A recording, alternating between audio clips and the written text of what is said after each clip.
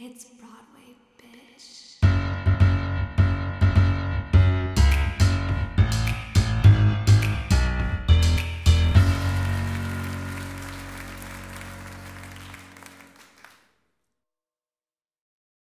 Welcome to It's Broadway, bitch. I'm Alana. I'm the Broadway. I'm Christina. I'm the bitch. This is a podcast where I, Alana, the theater expert, explain the plot of a musical to Christina, the willfully ignorant. Christina will weigh in on her initial thoughts. Then we'll go watch the musical with varying degrees of sobriety. We then reconvene and Christina gives us the hot take.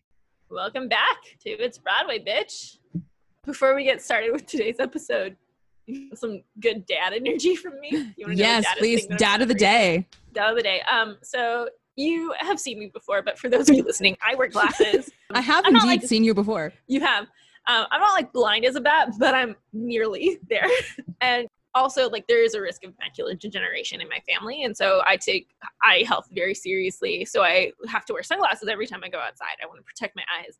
But I'm too cheap to get prescription sunglasses. Well, also prescription sunglasses are expensive as fuck. They are. I wear contacts quite often, especially in like the Rona times. I like wearing glasses and a face mask is a recipe for disaster. And I ride my bike often. So like often I will just wear contacts, but I was like, non-prescription glasses are totally fine over contacts. And also, I put them on as a second pair of glasses on top of my glasses. That's my favorite thing to do. Double glasses. Double glasses. That's not even the dad energy about this. I recently bought 4 pairs of polarized sunglasses from an online retailer. And I specifically got them because I always forget sunglasses as well, but I feel bad every time I do. So I bought 4 pairs so that I can have some in my car. I can have 2 pairs in my car, 1 in my purse, and 1 near the door. That's some very dad energy. Yeah. And Matt also like does the thing with the sunglasses. So like the reason for 2 in the car is because we're constantly fighting over sunglasses. So I have them all and none of them are where they're supposed to be. Oh no. So that's my daddest thing recently. That's very dad. That's Thank some you. good dad. Thank you. Thanks. Do you have anything dad or do we want to move forward? I can never think of anything when it's time. It's hard to be a dad on demand. But I know that as someone with a dad, I know that I do things that are dad because I have one whom I see often. We are simultaneous hermaphroditic parents of each other. Yeah. Like banana slugs. I am also your father. I'm your father. You are also my your father. mother. Yeah, and we're each other's mothers And as also, well. You're my mother and my daughter. And my father. All of those things are accurate and true.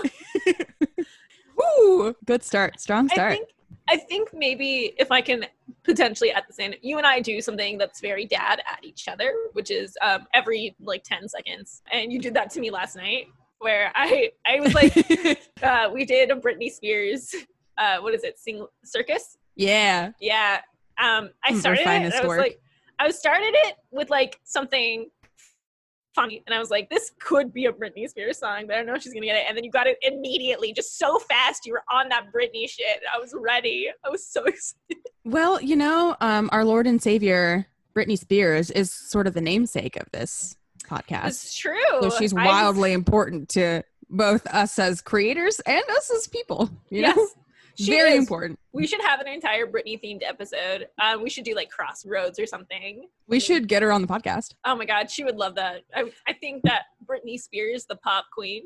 Oh my God, have you heard about Once Upon a One More Time? Have I told you about that? No, I have no idea what that is. It was a Broadway show that was supposed to open this season. I don't know when it will open, but it is the Britney Spears jukebox musical. But it's not like, there's like a trend that's been happening where the jukebox musicals have been like biographical stories about the person, like the Tina Turner musical, the Donna Summer musical that all just happened.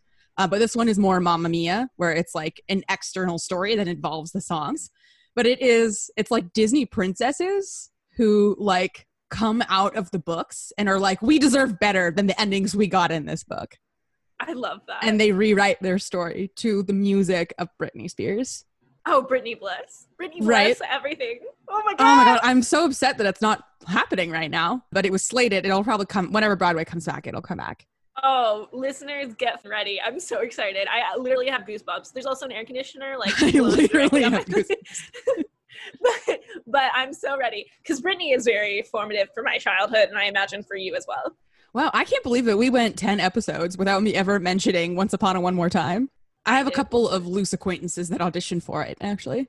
I don't believe that they got it. We should absolutely interview them. Okay, so this week, what are we doing, Alana? I know that you're excited for this one. We've sort of dabbled this season in both the well-known works and like some of the more obscure ones. This one's a classic. We are bringing it back to the classics. We are doing good old Phantom of the Opera today by our man, Andrew Lloyd Webber. I know exactly how you're going to feel about this. I know exactly how you're going to feel about this show in particular and also all Andrew Lloyd Webber shows in general. When we become like rich and famous, and like we're gonna have to create a playlist on our website that's just like grouped by composer. I love that idea. Oh, I love like composer studies, playwright studies. I love doing that. You can see the themes. You can sort of get a handle of their specific styles. Andrew Lloyd Webber sure has a style. He sure has one. Tell me everything that you think I'm gonna think about this. I'm so excited. So my boy Andrew, Sir Andrew Lloyd Webber, he's not one to like, how you say, properly flush out a plot. Oh, excellent. My least favorite thing. Many of his shows are very long and don't need to be, and have a lot of parts where you're like, you can't see, but I'm throwing my hands up in exasperation.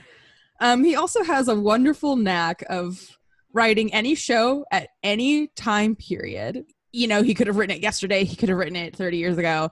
It could take the setting of the musical. It could take place at any time, and yet it always sounds like it's rooted square in the 80s. Like, for some reason, he can take a show like Phantom of the Opera, which granted it was written in the 80s, a show that takes place in like old-timey Paris, and you're like, yeah, this is a show in the American 80s, you know? Like, supposed to be in Paris? Oh, okay. Oh, okay. It's super French. Very French. Can I interrupt you with like a couple quick stories? Absolutely. So my word association for Phantom of the Opera is two things. One, Drake and Josh had a Phantom of the Theater episode. I'm so confident in that. I haven't seen it since I was probably like 13, but I'm so confident because they work in a movie theater, and there's like an entire episode that's like Phantom of the Opera like spoof. And then the other thing I have to say is, technically I have seen this, but because we texted like a little bit about my options. You didn't tell me that this was definitively going to be today's. You told me it was like on the list. You were excited for me to see it at some point. I saw it when I was 12 years old, some movie version. I have very little memory of it. I remember hating it so much. And I saw it because one of my good friends at the time loved it. And she was like, you're going to have to watch it. It's so excellent. And I just remember I was in like, this is very dad energy. I was in like a leather recliner. I just leaned back and I was like, I wish I could take a nap right now, but the music is so annoying that I can't sleep. I watched this in like the middle of an afternoon. And then the two other notes that I have is that Christina, my housemate, C Money, has mentioned several times that she loves Phantom of the Opera. Like, she loves it, which doesn't track with any of the other tastes that she's had for any of the things that we've watched so far. So it always surprises me. That's very interesting. She has like some nostalgic connection to it, but she's like mentioned it several times that she's really excited for us to do Phantom of the Opera because she loves Phantom of the Opera. And Matt knows the music from it, which like I don't even know. Like, I know that technically I saw it once and I was not impressed as a 12-year-old. So I also have a very nostalgic connection to it in the way that when I was a very young child, my parents also they like musicals too. Like, they didn't anticipate having children in theater, but they liked, you know, the shows that are quote unquote like basic. Like, you've got like Les Mis, you've got Rent, you've got Phantom of the Opera, like some of the big classics, that Wicked, like ones that people have heard of. Yes. You're probably familiar with a few songs. You've heard about it because they're so prevalent in like pop culture. Uh-huh. And I remember being extremely young, and the two that my parents liked a lot were Les Miserables and Phantom of the Opera. And those were the ones that they would play a lot. And so those were the two musicals that from a very young age, I knew all of the music just because it was always on without me knowing the plot of anything.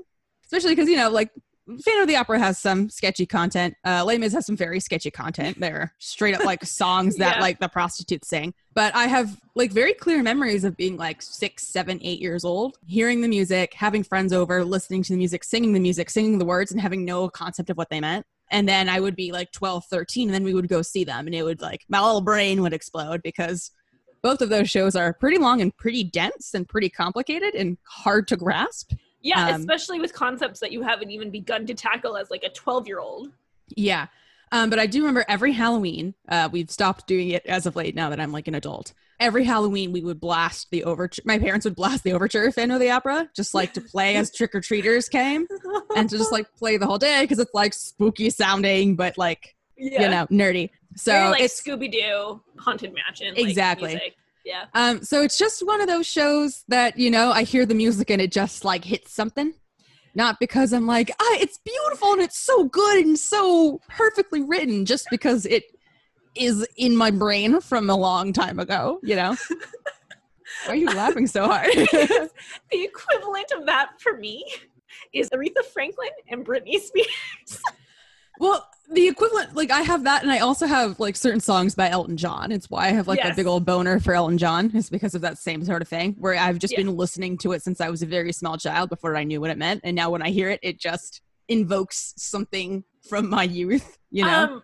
Something that Matt mentioned that like I just did not know because I don't care that much about anything, but specifically artists, is that Elton John wrote the music, a lot of the music for The Lion King. Sure did. Which I know is one of your all-time favorite movies. Mm-hmm. Why could that be, do you suppose? Well, it's a movie that I specifically care 0% about. Like, I like a lot of the music, and I had to sing it along with choirs, and I think it's catchy, but, like, watching it the whole way through, power structures never made sense to me as a child, because I was like, this isn't logical. Why wouldn't people compromise? Which is hilarious. Oh, my God. And then Matt was like, oh, yes, power structures don't make sense to you, especially for a pride, which is all about a power structure. It was like, I couldn't think outside of the human race when I was 3 years old. So how dare you? Can you just like open your mind for like 1 second? I was like, why wouldn't anyone compromise? Why would you want to be the king? Then you have to be in charge of everything. You don't get to have fun. You said all that when you were 3? I said all of that when I was 3. It's very insightful. Why don't we all just like sit around and compromise? Like, I don't understand why there's gotta be a whole back and forth and then here. Immediately after saying that, I would like have a knockdown fight with my sister. I was like, you cannot use my hairbrush. Like, let's just all like get together over like a round of juice boxes and just like hash it out, you know? I'll give you Gushers, you give me your fruit with the foot, give you fruit. Listen, on a scale of 1 to 10, fruit roll-ups are the number, no, not 1 to 10, 1 to 3. 1 being the best, 3 being the worst. It absolutely goes fruit roll-ups, which are the ones that like are square. Then it goes Gushers, and then it goes fruit by the foot. And you can fight me if you just. I like how we're proposing like a bartering system of fruit snacks for the literal throne of Africa and the animal kingdom. Look, for my Gushers and my fruit by the foot, I'll give you that if you let me be king. Like how we Gucci, we good? Throw in your baby bottle pop. Call it a day. So Phantom of the Opera. Yeah, so Phantom of the Opera. I do have the Wikipedia page here just to sort of consult, because while I'm extremely familiar with the music, the plot I get fuzzy on because there's a lot that happens. I know the general sense. We'll be watching the 2004 movie that stars Emmy Rossum from Shameless and Gerard Butler. I can't think of I don't know who the name Emmy Rossum, so I'm going to need you to name the character from Shameless. Fiona. Got it. The one with no shame. That's the one. And I believe the main guy, Raoul, is Patrick Wilson. That guy, who was a guy whose face you will recognize. Okay. Is like in things. He's like in stuff. I can't name things because he's just like in every rom-com you've ever seen. Great. I'm excited. Like, you'll know the face for sure. I'll tell you, and I'll be like, I know that face, and then you'll be like, yeah, I knew you would, and I'll be like, well, I did, so yeah. There you go. As far as movie musicals go, it's a pretty decent adaptation. They picked people who are more actors than singers, but they all are passable. I know that you probably won't listen to the soundtrack, but you should listen to the soundtrack just to hear Michael Crawford, who was the original Phantom, sing it, because chef's kiss. So good. but I can't find a legal production that includes him or like classically trained singers.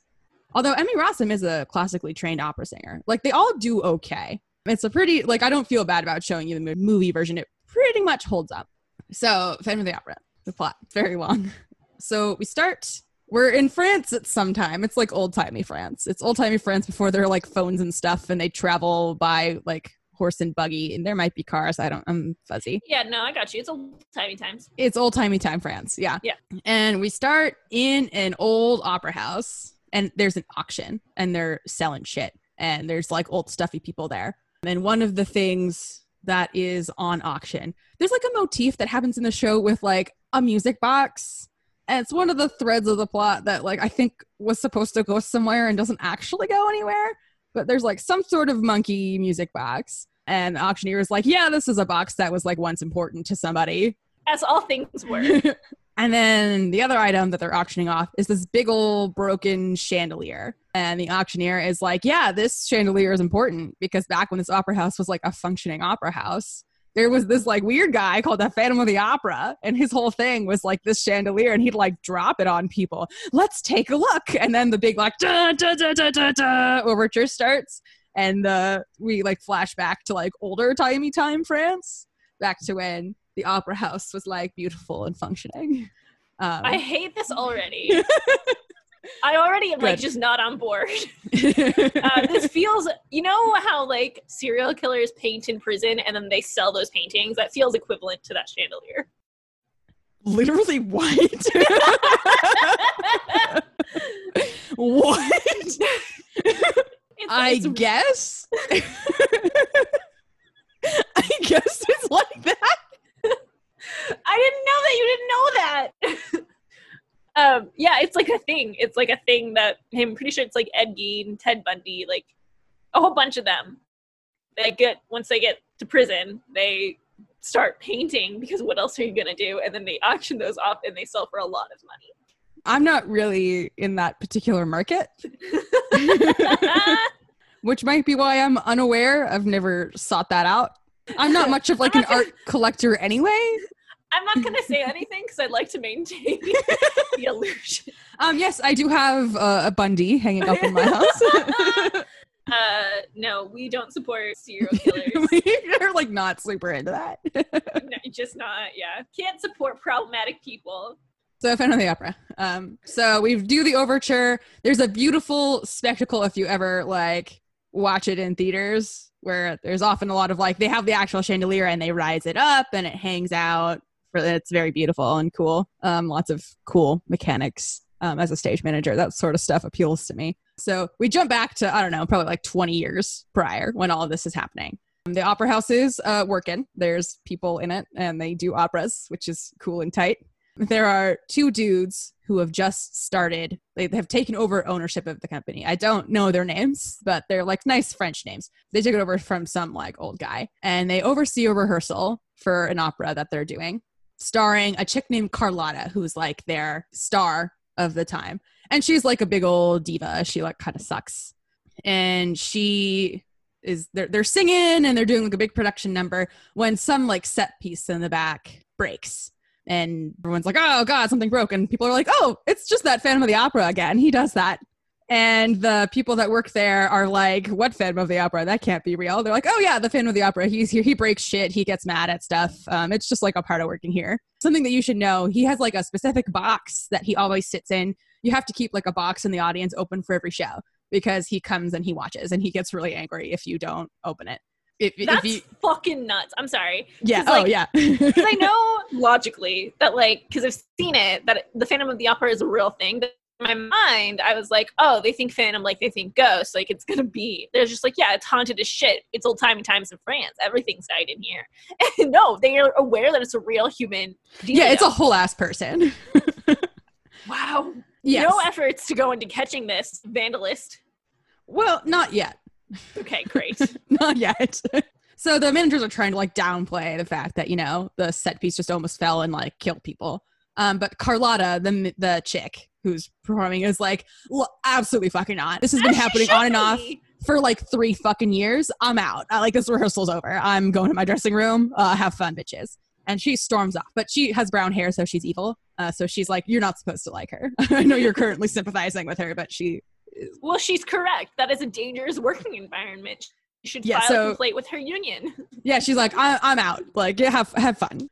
So she goes, and they're like, well, fuck, who's going to play, like, the lead? And I forget who exactly says it.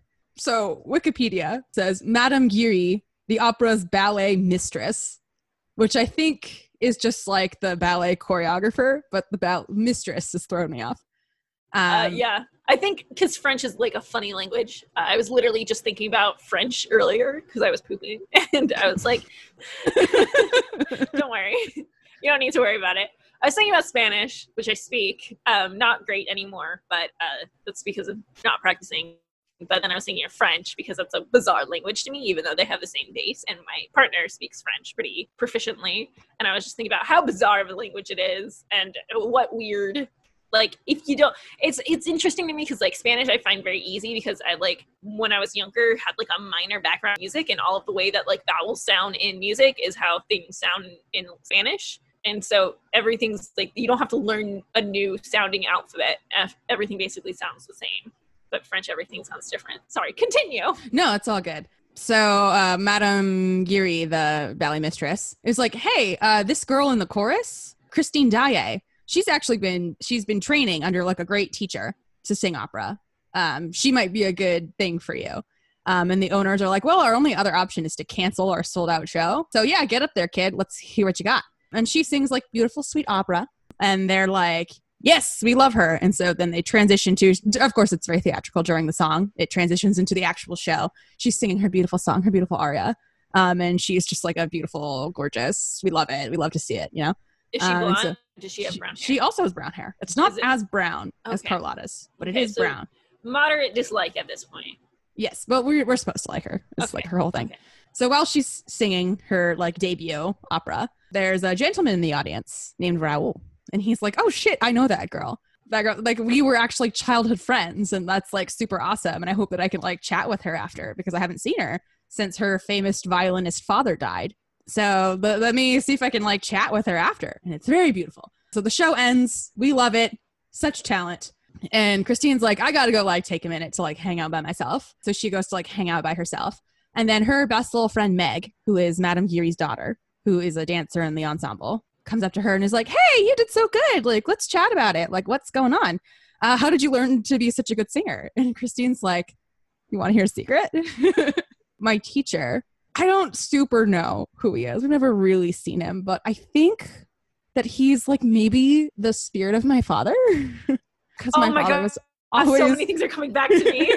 Oh no! Oh no! She's like, I think that it might be, I think my teacher is the ghost of my father.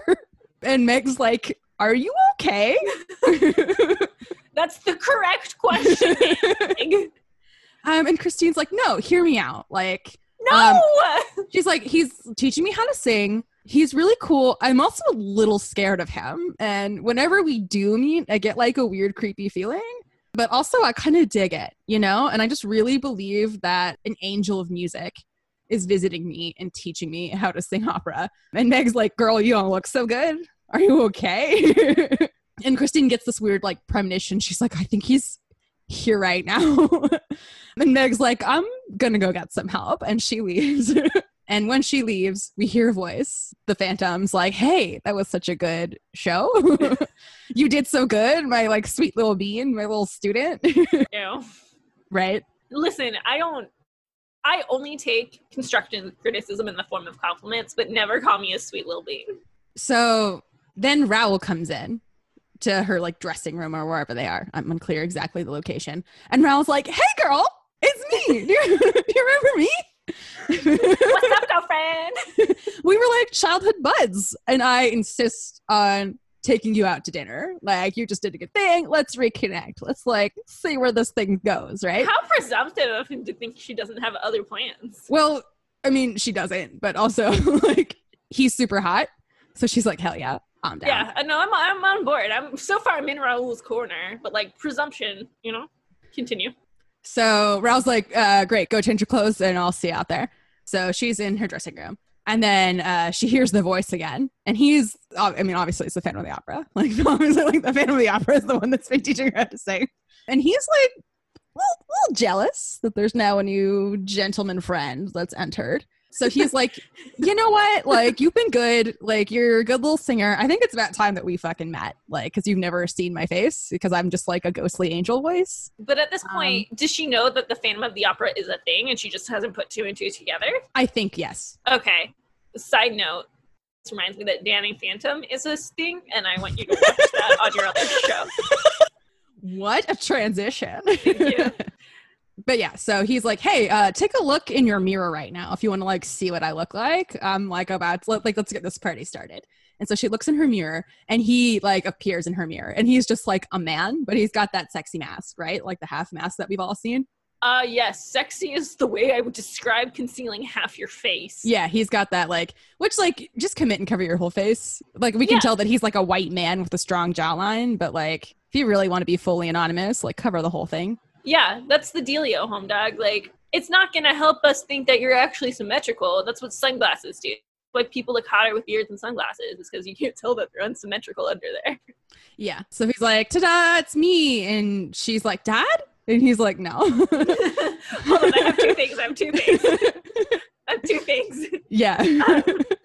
So is it like she looks in the mirror and he appears behind her, or is this like a weird cop like one-way mirror where he's like on the other side and it's like a different dimension type thing? It's more like the second.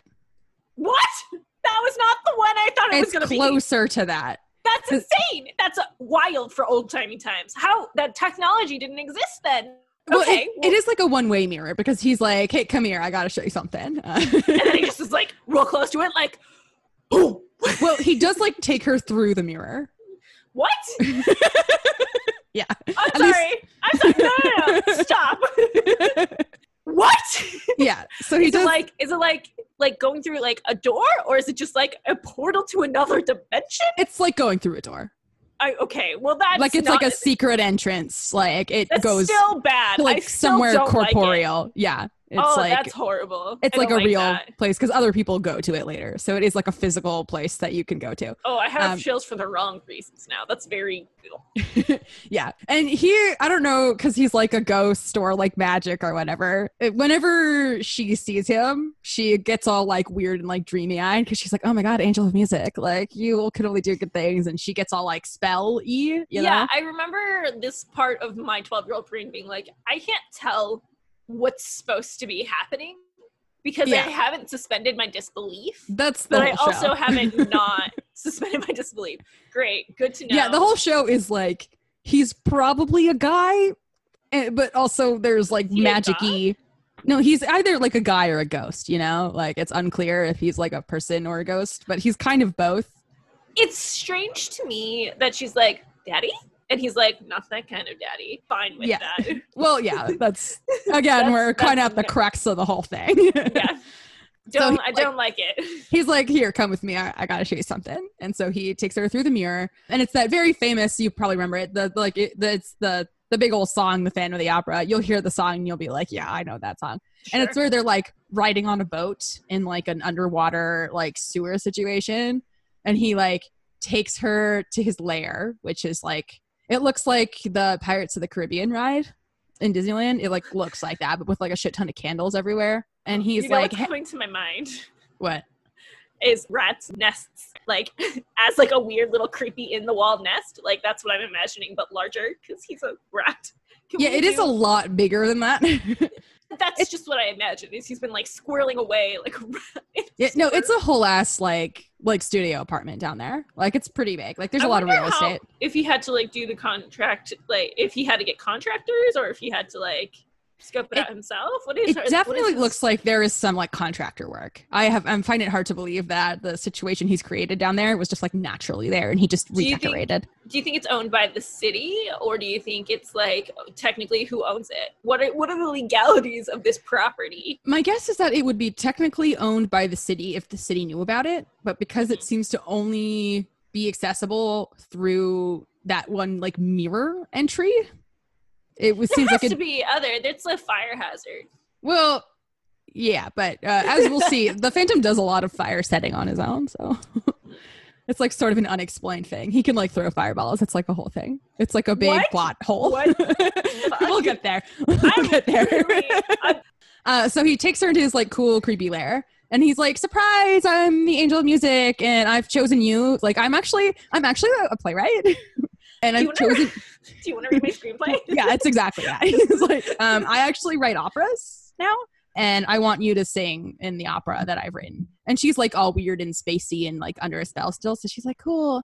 And then he's like, also, because he like is clearly attracted to her. He clearly feels some kind of connection in a way that is not super cool and kosher.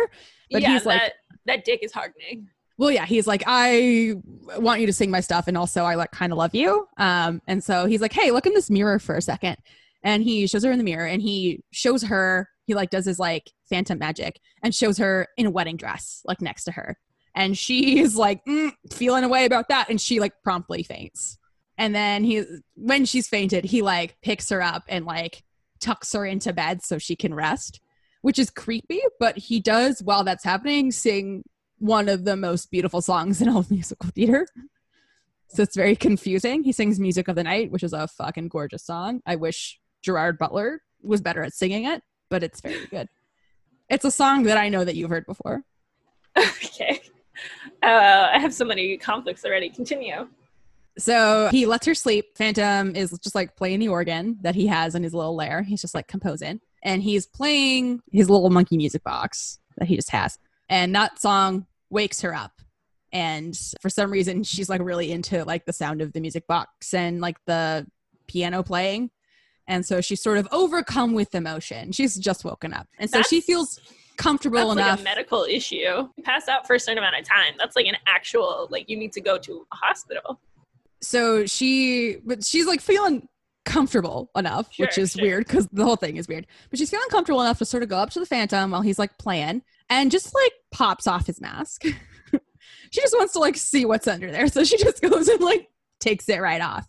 And he freaks the fuck out. I'm sorry. Consent in this goddamn musical is just non-existent. That's correct. And he wears the mask because his face is like disfigured and scarred and like quote unquote fucked up. So he freaks the fuck out. And she freaks the fuck out because he gets super fucking pissed. And she like is holding the mask and she like runs away and he sings a big angry song. And then he starts crying because he's sad. And I don't like that. So she feels bad. So the Wikipedia says moved by pity, which I think it's more fear-based. But she and Phantom have like a weird thing going on. She like feels sorry for him. She's not that scared of him, even though he's freaky. And so she just sort of like gives him the mask back and he's like, okay, you can go. And then he takes her back to the dressing room. And that's the end of that. Is that the end of Act 1 or is that? No. Oh, no. We are maybe like a third of the way through Act 1. So we are back in the theater, just like doing more rehearsal stuff. And there's a stagehand. His name is Joseph Bouquet. He is talking to all the ensemble girls. He's just like telling stories about Phantom of the Opera. And he's like, yeah, he likes to like kill people with this like noose. He likes to hang people. That's sort of his thing. And he's very scary and we should be very scared of him. And Madame Geary comes up and is like, you should not talk about him that way because he's going to hear you. What's Homegirl know? Like, yeah, she's involved. Anyway, yeah. Continue. But yeah, his weapon of choice, they call it the Punjab lasso, which I'm still unclear as to why. It's just like a noose. Like he just likes to hang people when he kills people. So the new manager people, the two dudes are like in their office. They're sorting through the mail. Raoul comes in. And I think Raoul is like a big donor to the opera, which I think is why he's like ever there. I think he throws a lot of money. And he's like, hey dudes, I wanted to chat about something for a sec. I want to just like, do a little tete-a-tete, I got this silly little note that I think is from you guys that told me to never see Christine again and to leave her alone. And I sort of resent that. And the managers are like, we did not send you that, bro. We do not care what you do. And then Carlotta comes back in with her like husband guy named Piangi. And they're like, hey, manager dudes, we want to chat about something for a sec. We got these wacky little notes that told us that our quote unquote days at the opera are numbered. And we resent that because this is a stable job that you've provided us. And the managers are like, yo, we did not send that. We are not sending these notes. And Madame Geary is like, you know who it is, right? You know who's doing it, right? She's like, in fact, I also have another note, and I'm not an idiot, so I know that it's from the Phantom of the Opera. And it says right here, I'm supposed to give it to you, and it says to replace Carlotta with Christine permanently, or bad things are going to happen. And also, you better keep my box open, like box number 5 that I always come in. You better keep it open. I know that you're new here, so that's why I'm like taking the time to write to you to let you know how things work around here. Oh. And Madame Geary is like, you got to do it, you know? Like, he's going to be pissed if you don't replace Carlotta and if you don't keep his box open. But Carlotta is like throwing a tantrum. And so they're like, shh, no, don't worry. Don't worry, girl. We got you. And they sing another very famous song called Prima Donna, where they like kiss Carlotta's ass. And they're like, shh, no, don't worry. You will get to do it. You will be the one that sings. And also sell that box. You know, this is a sold out opera. We need the tickets. Like, the Phantom, he can hang out in a rafter. Like, he's going to be fine. So the new opera happens. It's the premiere of the opera. Carlotta is singing. The box is full. We're all very excited. Christine has been cast as a silent role because Carlotta got pissed that Christine was about to like come in and take over shit. So she's like playing the page boy. She doesn't say anything at all. So during the show, we're like watching the show. Everything's going fine until we hear the Phantom's voice on a loudspeaker, like cutting through everything. Is he mic'd? We don't know. And the Phantom is pissed that his box is not left open for him. He was like, I came to see this fucking show. I gave you very explicit instructions. You have not done that. And Christine is like, oh, she's like on stage and she's like, it's him, the Phantom of the Opera. He's here. And Carlotta's like, bitch, you are supposed to be a silent role. So shut the fuck up, you little toad. As soon as she says, you little toad, suddenly her voice stops working. And she's like trying to talk, but all that's coming out is like, like croaking frog noises. So her voice gone during the show. So we're all freaking out. And so the managers come onto the stage and they're like, hold on, ladies and gentlemen, everything's going to be fine. Give us just a second. We're going to like work things out. And then do you remember Joseph Bouquet from a few minutes ago who was like, ooh, Phantom of the Opera, he's going to ruin shit, just to like make fun of him. His corpse drops down from the rafters on the news in front of a sold out audience. So we're like, uh-oh, everything is bad. And then we hear the Phantom laughing and then the lights go out. So there's chaos, you know, everything, like the power's out, people are dead, everyone's freaking out. And Christine is like, I gotta get out of here. And so she like runs away to a rooftop. And Raoul finds her on that rooftop and is like, hey, pretty crazy in there, huh? That like weird shit that just happened. Also, I love you. And Christine and Christine's like, you know what? Me too. And then they sing a beautiful song and then they like kiss a beautiful kiss and they run off into the sunset. And then we see that the Phantom was watching the whole time. And he is very sad because he also loves Christine. And he vows to ruin Raoul's life and to get Christine back. And because he's so angry, he decides that it would be funny if he just like broke the fucking chandelier. So there's still like an audience full of people. And he just cuts that chandelier and it falls right on down. And that's the end of Act 1. And it's very fun because if you watch it on stage, the chandelier hangs out over the audience and they do drop the chandelier and then they cut the lights. So you do see the chandelier drop over your head. That's very exciting. How dare you said this is Andrew Lloyd Webber? Yeah. How dare he? This is the create longest this? running show on Broadway. I hate this. This is record breaking. It opened up in 1989 and it has not closed. Okay. So Fine. Act 2, 6 months later, 6 months have passed. The Phantom has been gone. We don't know where he is, but everyone has noticed that like he's not here anymore because he's always just sort of around to fuck shit up. And things have been going pretty well. So they're like, oh, weird that the Phantom's gone. The Opera House is hosting a masquerade ball for like a fundraiser, I guess. And everyone's happy. It's like a big old famous song that you have probably heard and that I, as a former ballerina, have danced to in dance recitals about 12 different times. It's a very beautiful, magnificent number. But there's a mysterious guest that attends the masquerade. It is a man wearing red, dressed as... he's wearing red. That's what's important. Surprise, it's the Phantom. He's wearing like a different mask, but it's definitely him. And he publicly announces that he has, in the 6 months that he's been gone, you're welcome that I gave you a little vacation from me, but I'm back, bitches. And I have written an opera. And guess what? Y'all are going to do it. We're going to perform this opera. Guess who's going to be the lead? It's going to be my girl, Christine. And you're going to do it because now you've all seen that I like to murder a lot of people at once. Christine is now also engaged to Raoul, but secretly, because she knows that the Phantom is around. And Raoul is even like, hey, like, why are we keeping our engagement a secret? Like, I love you and I want everyone to know. And she's like, it's because I don't want the Phantom of the Opera to know. And he's like, I'm not really okay with that. But, we're going to do what makes you feel comfortable. Great. Good. So if you want to keep it a secret, then we're going to keep it a secret. So there's, of course, a lot of commotion at this party because this random man has just shown up and been like, I'm the Phantom and we're going to do all this shit now. And in the chaos of it all, the Phantom sort of pulls Christine aside and is like, surprise, bitch. Bet you thought you'd seen the last of me.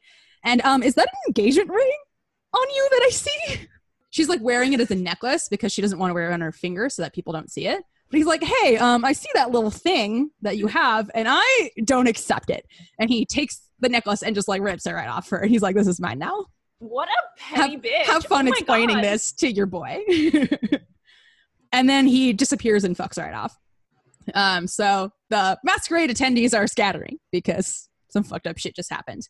Raoul finds Madame Geary and is like, look, bitch, you clearly know some shit that other people don't. I'm going to need you to sit down right now and tell me every single fucking thing that you know about this Phantom of the Opera because he's about to ruin my life. I don't appreciate the things that he does and I'd like this to end. So can you illuminate me as to what the shit is happening? And Madame Geary is like, actually weird that you ask because I do happen to know a lot about him. I don't know how. But apparently the Phantom is actually a very smart and talented man. But as a child, because his face is all fucked up, everyone was like, your face is fucked up. And his like parents disowned him and he had no friends. And he got picked up by like a traveling circus type of thing that kept him in a cage and advertised him as like a weird animal creature.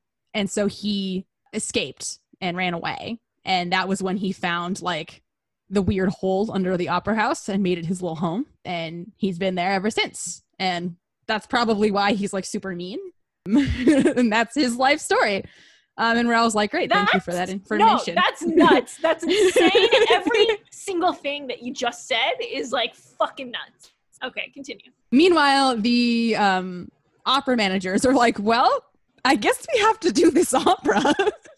And Raoul is like, look, okay, if we're going to do the fucking opera, we're going to need to use it to capture the Phantom because it's his opera. We know that he's going to want to come fucking see it. So here's what we're going to do. We're going to leave his box open. We're going to invite him and be like, look, there's your box. Come on down. Come see your work.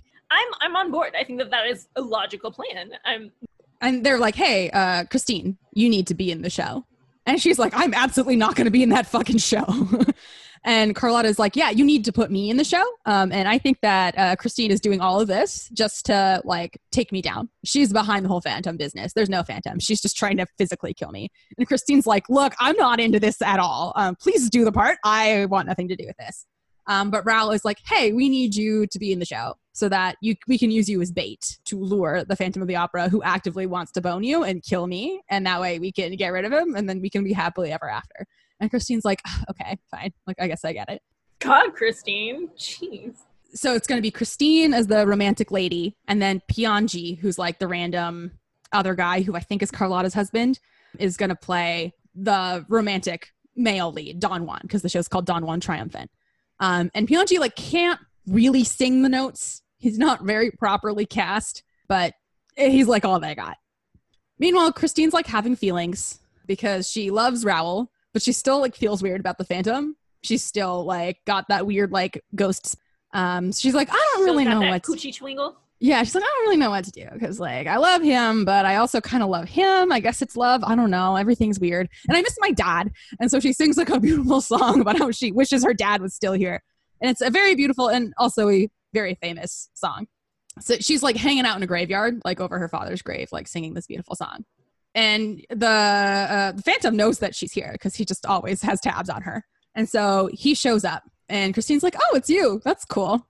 And he's like, hey, come with me. And she's like, okay. And she's starting to do her like weird spell thing. And then Raoul shows up. And Raoul's like, absolutely fucking not. Like, I'm taking you. We're getting out of here. You, sir, need to fuck right off. And Phantom's like, actually, you need to fuck right off. And he starts throwing fireballs in this graveyard at Raoul. I'm remembering why I hated this as a child. I remember there being no logic to this and being very upset. So Raoul like grabs Christine. He's like, we gotta get the fuck out of here. And so they're running away. And the Phantom's like, I will remember this. This is war. I'm gonna kill you. This is war upon you both. Like, strap in because I'm pissed. So get ready, kids. So we're finally at the day of the show. It's the day of the show that the Phantom has written. There's armed policemen around the theater and around the box. And everyone's like, we're going to catch this motherfucker. So it's Christine and Piangi like doing their little thing. And they're sort of at like the 11 o'clock number of the show. And it's for the romantic leads are going to have their big old duet like on stage. And they're singing the song. And then Christine suddenly realizes that Piangi is no longer Piangi. It's actually the Phantom in his costume, wearing like a different mask, but she sort of realizes in real time. And so the Phantom uses this opportunity to do a little bit of improv and deviates from the scripted material. And he, once again on stage, declares his love for Christine and is like, please marry me. In fact, it's not actually a question. So she still has the ring that he took from her. That was Raoul's engagement ring. And he takes the ring and he's like, you're going to marry me right now, bitch. And he like puts the ring on her finger. And she's like, well, I got to stay committed to the stage. There's still an audience, so I got to just pretend like it's part of the show, right? So she then decides, oh, I'm going to actually pretend like I'm under his creepy spell. Like, this is the moment. So they're like he's like about to go in for the kiss. And she's about to go in for the kiss. And then she takes his mask and rips it off on stage. So everyone sees his like ugly fucking face. And the audience is like, oh shit, it's the Phantom of the Opera. I think. Like, why is his face all fucked up? So the Phantom's like, I gotta get out of here, but bitch, you're coming with me. So he grabs Christine and he escapes. And then they realize that Piangi is like super dead. He's like off stage, like crazy dead, because the Phantom like super killed him. And they're like, oh, well, that's no good. And so an angry mob forms because they're like, okay, this guy, he killed Piangi. He killed that one stagehand. Like, we gotta, like, this is a problem. Like, killing people is bad, and we all know that. So let's form an angry mob and let's go kill this guy. And Madame Geary finds Raoul and is like, hey, I actually know how to get to the Phantom's like lair underground. So here's actually how. And make sure you keep your hand at the level of your eyes, because as we know, the Phantom likes to kill people with a noose. He likes to hang people. So if you keep your hand right here in front of your eyes, you can block the lasso when he puts it over your head. So just know that he's going to come kill you with his noose, because that's like his thing. So hang tight. Good luck. Okay. Get your girl. Okay. So the Phantom and Christine are down in the lair. He's like made her put on a wedding dress. And she's like, okay, so some fucked up shit's happening for sure. But I just want you to know, dude, that, yeah, I'm scared as hell of you. It's not because your face is fucked up. It's because you're a shit person and you're a scary person and you kill people. And I need you to know that this is not me being like vain because you're ugly. Like, you suck. So I'm never going to love you because you suck as a person. Then Raoul gets there and he's like, yo, let's it's time to throw down. But I don't want to. We can just walk away if you just like let Christine come with me, and then I'll leave you alone and I won't fucking end you right now. But sometime during this, the Phantom whips out his little lasso and he like puts it on Raoul and he's like ready to fucking end it. And he's like, hey, Christine, I got a little ultimatum for you. I can either kill your boyfriend right here and you can watch. How fun, right? Or I can let him go, but you have to stay with me forever and marry me and you can never leave. How does that sound? I mean, you and what army, you know? Yeah, right? Yeah. So Raoul's like, let him kill me, you know? Like, let it happen. But Phantom's like, or I could not kill him and you can love me. Like, who do you love more? Like, you know? Like, I think yes it's or no? obvious. The one Me who's or not me? kid. Christine's like, instead of making a decision, she's like, okay, Phantom, talk to me about some feelings. Like, what happened to you that this happened? You know, like, why are you fucked up in the way that you are? And he, like, dabbles in it. He doesn't really say anything because he's not ready to be that vulnerable. That's what's too much of a step here. But in a turn of events, she tells him that he's not alone. And she kind of gets it. And she understands where he's coming from.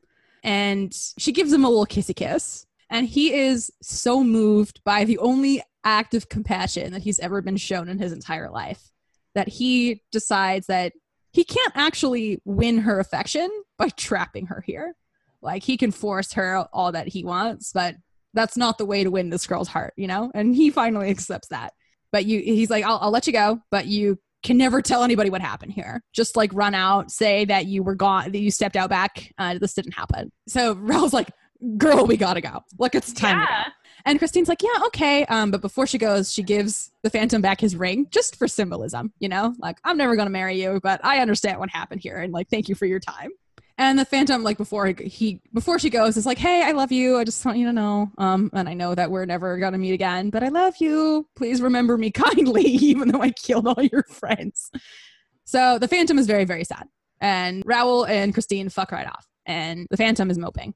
And then the mob is close. The mob is like traveling through the sewer tunnels looking for him. And Meg, the little best friend, is the first one to enter the lair and be like, oh shit, what the fuck's happening here? But the Phantom's already gone. All that's left is his mask.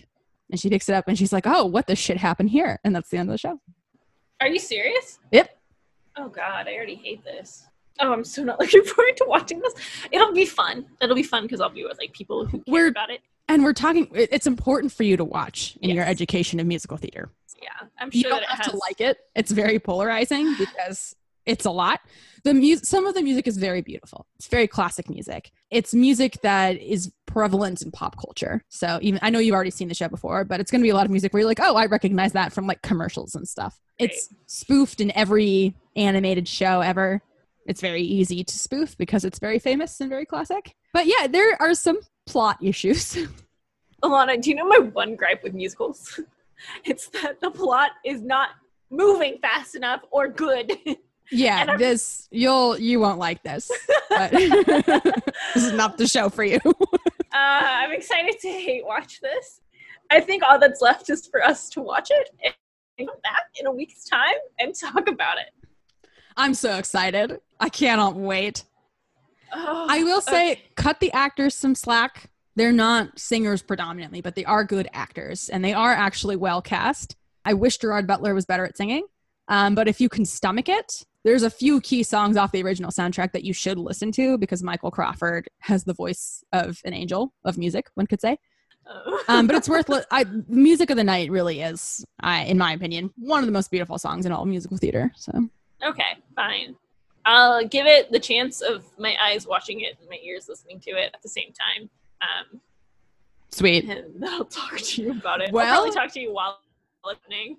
Good. Well, enjoy, man. Sure will. For our listeners listening along, you can find it on Amazon. It is $4 to rent. So it's not super free, but it is there. Yeah. I would love to show like a staged version if I had the means, but I can't find one that is legal. Or I think there's a few like concert versions, but the concert versions are just not the same. Cool. All right. We'll see you on the other side. Yeah. Bye. Hey, listeners. Alana and I make no money from this currently, and we would like to because we have fun doing it. And in order to keep up our subscriptions and watch things legally, we got to pay for them. So here's an ad of someone who does not sponsor us, but of someone we would like to sponsor us because we either already use their products or want to try them. You know who I'd love to sponsor us? Stitch Fix. Here's the reason. I don't prescribe to any particular diet plan or sense of like body image that needs to be constrained by the clothes that I have. And so with the fluctuating body that I have, I wouldn't mind getting new clothes more often. And so something like Stitch Fix that caters to size inclusivity and fluctuating style might be something that would be good for me. What do you think? Yeah, especially now in quarantine when we can't necessarily get to a store, you know? Who wants to? Like, I'm sorry. Fitting room lights are always the worst lights. It makes you feel the worst about your body. And Stitch Fix sends you a box of clothes to your house where you're comfortable and you don't have to talk to strangers. Exactly. And if you don't like it, you have chocolate in your home, most likely. Incredible. So- And you just send it on back?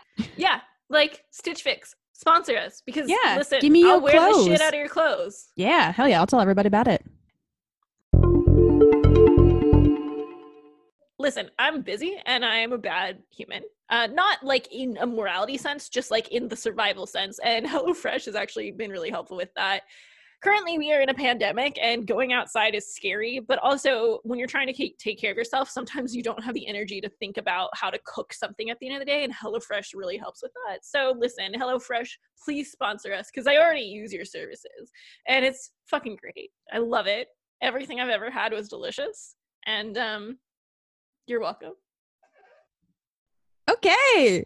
It's been a week. It's been zero time for our listeners. Probably just enough time to pop in one of our incredible ads. Absolutely. But yeah, we watched Phantom of the Opera. We watched it extremely freshly. We just watched it a couple hours in fact, ago. I know that you've had a rough week, so I was like, it would be hilarious for us to watch this at the same time and text each other constantly about it. So you were 100% correct. The funniest way that started was I have this 7-foot beanbag in our home office where my husband does most of his work, and I hunkered down because, as I told Alana earlier, my housemate was watching Moana downstairs, and I was like, okay, I'm gonna sit in the beanbag. And Matt came up and he was like, oh, I know you've been looking for your headphones, do you want mine? And I was like, no. And so I got up to plug in my computer, and I turned back around and he's just plopped in the beanbag, and I was like, what are you doing? He's like, well, we're gonna watch Phantom of the Opera. Matt is absolutely invited to this podcast. So I specifically told Alana that I would not give her opinions as we were texting. I would just say facts, which is accurate, I think, for the most part, to what I told you. But I did, every single time Matt said something, I did parlay it to Alana, and she would respond back, and Matt was looking over my shoulder at my phone and giggling at our conversation as it was going on. Well, I didn't know this about Matt. I didn't know that he was such a musical theater aficionado. I didn't know this. It's not specifically musical theater. It's specifically music. He loves music. He vibes with it on a level that even I love music, but he isn't someone who is interested to the level of actually reading and playing and understanding the composition of music. Which is not something that I care about. And so he plays guitar, he has been a lead singer for a band, and he cares about beautiful sounding soundtracks. And so the thing that you told me was the Phantom of the Opera was the soundtrack to your childhood, and apparently it was also the soundtrack to his childhood. Something about it, everyone's parents like it. And he was like, it was my mom's CD and I listened to it so much. And I was just like, how does every single person in this house know more about theater than I do? I can't be the only person this ambivalent about musical theater. No, it's just that your parents didn't play it every single fucking Halloween, you know? My parents could not give two shits about any kind of theater in any capacity. No kind of performance art was worth their time. And it's so apparent to me because media in general was greatly neglected, and your foundation is definitely a lot of musical theater, and then my foundation music is Led Zeppelin. As a 9-year-old, we are very different in that regard. Yeah. As a 9-year-old, I was we had this thing, I've told you this before, but where my music teacher would let 5th graders bring in a CD or a track once a week, and then we could listen to it in the dark and just learn how to appreciate music with our eyes closed. And at that time, Green Day was really big, and I was both my parents stopped listening to music in 1984. And so Green Day hadn't hit my radar yet. I didn't really hit a musical explosion until I was in high school and driving and able to curate my own playlists. And so everything that I listened to was Led Zeppelin, Aretha Franklin, Billy Joel. I listened to a lot of Elton John. I listened to a lot of The Who and The Kinks and the Eagles and Johnny Cash. And so a lot of classic old stuff was my shit. And I went to music class and they were Green Day. And I was I'm so not cool. I'm so behind the times because all I listen to is Led Zeppelin. As a 9-year-old. And in retrospect, I'm no, I was so ahead of my time. Those people hadn't even discovered Jimi Hendrix yet. And I was old news, buddy. You want to talk about it? But that's just my parents. The only thing I remember seeing was my godmother, Jeannie, would take me to plays every once in a while. And then we had friends who were in playhouses. And so when we would go to see stuff. And so I never had that big of an exposure to anything musical that was musical theater. I think my favorite thing is, what do you think that I thought about this? So it helps that as far as movie adaptations of musicals go, this one was okay. There are some bad ones, and this was okay. I feel like you enjoyed it. Maybe based on the text you were sending me, you were clearly engaged, which is good. Mm-hmm. I thought that you would be bored a lot more than you appear to be. Like, there are a couple of songs that are like kind of snoozers because like they sing high, you know? I had a few epiphanies about how I feel about music, musical theater, and how the reason that I did not like this upon my first watching as a 12-year-old. It's hard to get into when you're 12. There's a lot going on. I don't blame you for that. So my overall reaction, the overall feeling that I have for it is I both hated it with every ounce of my being and loved most of it. It was disgust and outrage and glamour and glory all at the same time. Yeah, that's very Andrew Lloyd Webber. And I think my overall takeaway is like, I would absolutely, if I was in the mood to like feel a theatrical feeling, listen to the soundtrack again of like the actually good singers, but I would never watch the movie again. That's okay. I would, however, if there was like a whole to do and we were like gonna go see it, I wouldn't see it on Broadway because that's a waste of my money and like of Broadway's talent. But I would see like a niche staged version of it. And at several points, at one point, I think I texted you, like, I would see a spoof of this. I think it would be hilarious to like see a Shrek style musical with all of the very serious music and all of like the really important plot points. But the set design is just so spoofy. It's hilarious. Like everything is just the epitome of the inflatable deer pool toy from Shrek. Yeah, I'm not entirely sure what to make of that information. Other than like, let's write it, but also because it's so famous and so well known and it's been around for a bazillion years, it's spoofed very often in like Simpsons, Family Guy, South Park, those and that's sorts the of thing things. is like every single thing that you told me in the beginning where you're like, you're gonna know all of the music, I was like, oh, this is what this music is from because I have heard it be spoofed so many times. And then specifically The Number Masquerade, which you loved, and I was like, I didn't care. Like the music was fine. It was fine. Parts of it I was really into, parts of it I was bored with, but the costuming was incredible. It was so good. Yeah, that's really the point of the number. It's not a number to move the plot along at all. It's a good like classic Act 2 opener. I almost want to just like open our text messages and go through every single thing that I sent you so we have a recollection of the plot based off of those notes. But I think the thing that was the best for me was, so we told you to pause, and it was because we realized that Moana had stopped playing downstairs and we could go downstairs and put this on our TV and like really enjoy it on a larger level. And Matt was like, I'm so excited to see this. I love the music. All of this music is incredible. And then he would like tell me things and I would relay them to you. And you were just like, Matt is on a fucking roll. He was on a fucking roll. And he was like, I would not watch this again, but I will play you the soundtrack and we will probably watch a professional production that is good with the music because the music is incredible. And I was like, is it though? Well, yes and no. It really is good when the Phantom can sing well. Gerard Butler, who plays him in the movie, did his gosh darn best, but you know, he is just no Michael Crawford. Michael Crawford set the precedent extremely high. Nominated, he probably won a Tony for it, I assume. I remember my other points that I was going to make about just generally my consumption of it and the epiphanies that I had. Yeah, I'm ready for that. You know, like the epitome of our childhood is like listening to songs where you don't really know the words that are being sung. Oh, yeah. That is like a key implementation of this musical, and I hate it so much. It's something that bothers me a lot. I really like being able to like hear articulated words and like their meaning, and plot is one of the most important things for me. And if music is going to have a place, it needs to drive the plot forward. And if I can't hear what you're saying because you try to achieve this artistry with notes, I'm like pretty much off board. I'm not on board anymore. 0 out of 10 recommendations.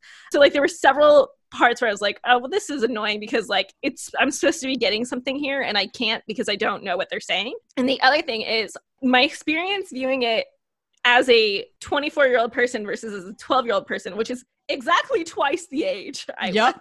was. I wasn't ready. I wasn't emotionally ready. I wasn't developmentally ready. I didn't understand I like hadn't reached an appreciation of different kinds of music yet, because at that point I was still just like, Led Zeppelin is the only music that I listen to. And everything is an innuendo, and that's the thing that I've learned about all theater, is that like you're never gonna get it. You're never gonna truly enjoy it. Never gonna get it. Well, like, there's different types of theater, and a lot of theater is really meant to be fully enjoyed in 2 stages, which is your first introduction of it, where it's innocent and fun and pure, and then the second introduction of it, where you're an adult and you understand the innuendos, and you're like, oh my god, I didn't realize, and then, yeah, so the problem is that I didn't enjoy my first introduction, and my second one, I was like, my feelings are so extreme that they cancel each other out. So, yeah, give me your thoughts now. Well, you keep saying that you have like really extreme emotions. I want to delve into that. Like, where are those emotions coming from? Part of me is like, every song slaps and could be made into like a fucking excellent remix. And in fact, Matt was talking to me about like all of the metal remixes, and I was just like, I would be the most into like screamo metal versions, like even punk versions of like most of these songs. Like, I think that that's fun. The image that I got is like going down to the club. It's like a Friday night. You got a few drinks. You go up to the DJ. You say, bump that music of the night. Bump that Phantom of the Opera overture, baby. Well, that's what happened with like Sexual Healing, you know? Like, people did that with like Shiny and Let It Go, and like there's so many things that were remixed for like club drops. And honestly, I feel like there were a few things, like Masquerade could absolutely be a club bop. Are you fucking kidding? And so like in that respect, I'm like, there's so much potential. And I really enjoyed like the big parts of the music that have like plagued my childhood, and I just didn't know where they came from. Yeah. The problem is that, and this is like, I think we should put a trigger warning on this episode, is that this is nothing but abuse from start to finish. And I have the most issues with all of the characters and the plot. And so it's really hard for me when I think like the production value, the set design of this, the costume design, literally everything about it that was not fundamentally part of the plot was incredible. Everything was so good. I had a moment where you had told me that Christine was what's-her-face from Shameless, and I forgot that you had told me that. And then it opened, and I was like, hey, that's what's-her-name from Shameless. And I was like, oh yeah, a lot of told me that's what's-her-name from Shameless. And then I like texted you, and you're like, it's what's-her-name from Shameless. And I was like, yeah, I know. Yeah, it's like a nice surprise, right? Who knew that she was like a trained opera singer? Well, who knew? And also, I'm so wondering, like, what the timeline of Shameless was and how old she actually is and all of these things. Because in my mind, this came out in 2004. And in my mind, she was like stupid young. She was really, really young. Okay. She might have been like 17, 18. But I know that she was on the young side for sure. Yeah. And then also a lot of stuff, like, I feel like they either didn't take things far enough or took them too far. And there's just a lot of things that didn't wrap up and didn't really matter. And I'm like, why are we being introduced to this? You're taking me away from the important stuff. Like the fucking music box, that stupid monkey music box. Yeah, there's like one too many like visual motifs. And that's not necessarily a movie thing. That's just the show. Yeah. I think my favorite comment that Matt made, if you watch the movie that we watched, the 2004 movie, they like transfer between like, I think it's supposed to be a commentary on like aging and like being old and how vibrant your memories are when you're younger. And I know that as you have dementia, like that is something that is actually really prevalent, is that your memories that are from when you're younger, when time takes up a different percentage of your life as you move through it, those are more steadfastly secured in your brain. So those are kind of like the things that are freshest, but it transfers between black and white, black and gray film, and then color. And the black and gray is like modern timey times it's like where we're supposed to come in, and it's far after the events of the show. And then color is when we're supposed to be engaging in the memory of the past. And my partner is like the most colorblind that you can be. And he was like, I can't tell all the time between if it's gone to black and white or if they've just put like a hazy film over it, that my eyes can't process the color change. And he doesn't see in black and white, but it's something that I didn't realize was lost on him. And it made me like so sad, because I was like, this is just the most obvious visual aid that they give you. And it doesn't transcend. It's very, like many things, very ableist. But I think that was like the most impressioned thing on me from my partner. He was like, Aw. I can't really tell. And I was like, oh, yeah, it's black and white, honey. It was like a little confusing just because like the conventions of flashback, flash forward, they Mhm. put the one that was like more recent when they're Mhm. older in the black and white in like the old timey looking film. And then when they Mhm. were going backwards, that's when it was fully colored and fully saturated. And that can be confusing, you know, because when you Yeah. think of the flashback, you think of the old timey film and then the present is the bright colors, but they Yeah. flipped it. But Yeah. see how that would be confusing for a person Yeah, who's it was- colorblind. It was a lot. And I think it like every single choice with the set design I was on board with. I was so happy with like all of it. I don't care if it's accurate to the era. It was so good. Yeah, the music is very beautiful and everything about it is very beautiful, almost seemingly intentional to distract you from the fact that that there's no plot. that the Phantom is like a garbage person. He's like a Well, bad guy, but then within- The thing that I remember also being really confused by was like when I was 12, I forgot that this happened. It was an interesting rediscovery for me. But when she takes off his mask and he goes blonde, and I was just like, was he always blonde? Like no, I think that was truly just bad editing. but he's blonde for like the rest of the time. I think it's bad editing. I think that it is like, yeah, because for our viewers that watch along, it's definitely like when he's just phantoming, you know, slicked back, gelled black hair, very fancy looking. And then, yeah, you see it for like a flash. He takes off the mask and yeah, suddenly his hair is like blonde and stringy. That's how, and he remains that way for the entire scene underground. It's blonde and stringy. For the very end, yeah, when he's Yeah. like totally unhinged. Yeah. And then he puts the mask back on when he did like the first time Christine takes it off after like music of the night. And he like puts it back on and his hair is fine again. So I think it was just like a glaring editing error, consistency, costuming issue.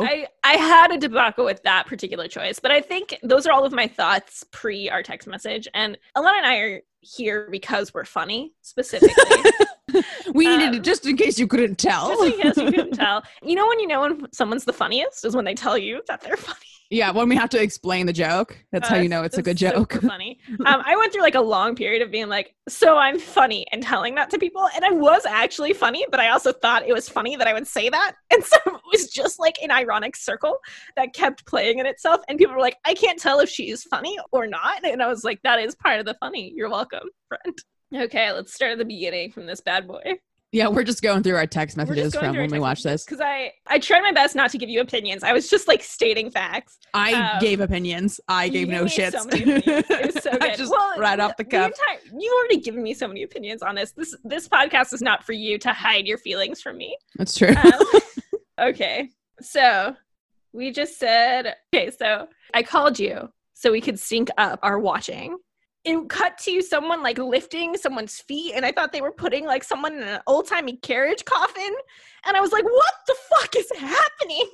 I remember you texting me being like, who's the dead body? And I didn't know what you were talking about, so I just ignored it. It's the old guy because he's in an old-timey wheelchair, but all I see were the feet, and I had like not been paying attention because I was talking to you. It was just so much. And then let's see, there's the monkey music bot. The motif that we discovered as we were watching this and texting each other about it was we were typing the exact same thing at the exact same time. Yeah, it was good. So like we just went 666 because that's the like number of the That's theater the house. name of the one in the auction. Yeah. The lot number for the chandelier is literally fucking 666. And I was just like, and we both texted at the same time, and I said, "Get the fuck out!" And then it went into the like, blah, blah, blah, blah, blah, and you texted me all of the bums. Ba, ba, ba, ba, ba. Ba, bum. And you just said flashback, and I just went, "Fuck, why?" And this is the point where I was like, I'm going to give you zero opinions, just facts as things are happening. And that's when you said, do you like how it's old-timey times, but also the 80s? And I said very much both of those things. And then I followed up with mustache because we had the introduction of the two new buyers who have just like upsettingly incredible mustaches. They're like, you know, the old Muppets? You know, the two old Muppet guys? Yes, yeah. That's what they are like to me. That's exactly what they're like. And then you're continuing to talk about the music, which I'm still about. But at this point, I've noticed that everyone in this has a headpiece that I want. And I had the image of myself, you know, when Photoshop was new and people were just Photoshopping like a million times of their heads onto like one image. I want my head repeated over and over with no body, just with all of the different headpieces. And I don't think that I accurately conveyed that to you, because I just kept telling you I want the headpieces, and you were like, yeah, I get it. And I was like, no, you don't understand. This is still during the overture, right? When they're still like flashbacking and they're like taking all the cobwebs off of the seats and everyone's getting ready for the show. That was the point where I was like, this is going to be a problem because we're texting a lot. We texted every minute of the 2 hours and 21 minutes that movie was. And I was like, I'm going to miss so much because I have to respond. I have to tell you how I feel. And you asked me why they're all dressed like Princess Leia. And I just was completely all the ballet past that. dancers that were like in chains wearing like the Princess Leia slave outfit. I just was like BDSM hardcore. And then we get introduced to who I affectionately call long-haired man for like the entire Patrick time. Wilson. That's that guy. That's that guy. You said that in our text message. And I said opera because at that point they were just singing. And I historically do not enjoy opera. I historically don't love a show that has very little spoken dialogue and only operatic music, and that's all that this was. So I was at war with my internal struggle because I was like, I enjoy this. I like the references to all of the spoofs that I grew up with, but why is this happening? Oh my God. And then you said, tell me he looks familiar, long-haired man. And I said, so familiar. And you said, that's Patrick Wilson. And I said, can't tell you a single thing that he's in. Yes, that's the exact text message that you said. If you all Google Patrick Wilson, you're going to look at his face and be like, he's been in like 1,000 things. So I can't tell you what any of them are. I made the comment that he looks like Job from Arrested Development. Yeah, he does kind of look like Will Arnett. But I was also like very attracted to long-haired man who plays Raul, who's like the main love interest. But we'll no longer refer to him as Raul. He will only be long-haired man. And I was all about him. I was super into him. I thought he was super cute, but I am not interested in Job. I don't think that Job is cute. Yeah, he was surprisingly the best singer probably in the whole thing. He did a lot. He did a lot of work to rescue that show. Followed up with, and then someone said love me, and so I texted you love me, and then same. That was Carlotta. Yeah. Did you know that Carlotta was played by Minnie Driver? I didn't know that. Who is Minnie Driver? I know that name. She's in stuff. This is the reason we started this podcast, because every single conversation that we have goes exactly like this. I say, hey, that guy looks like Job. And you say, that's a Patrick Wilson. He's a guy who's in so many things. And I go, well, like what? And you're like, I don't fucking know. I just know.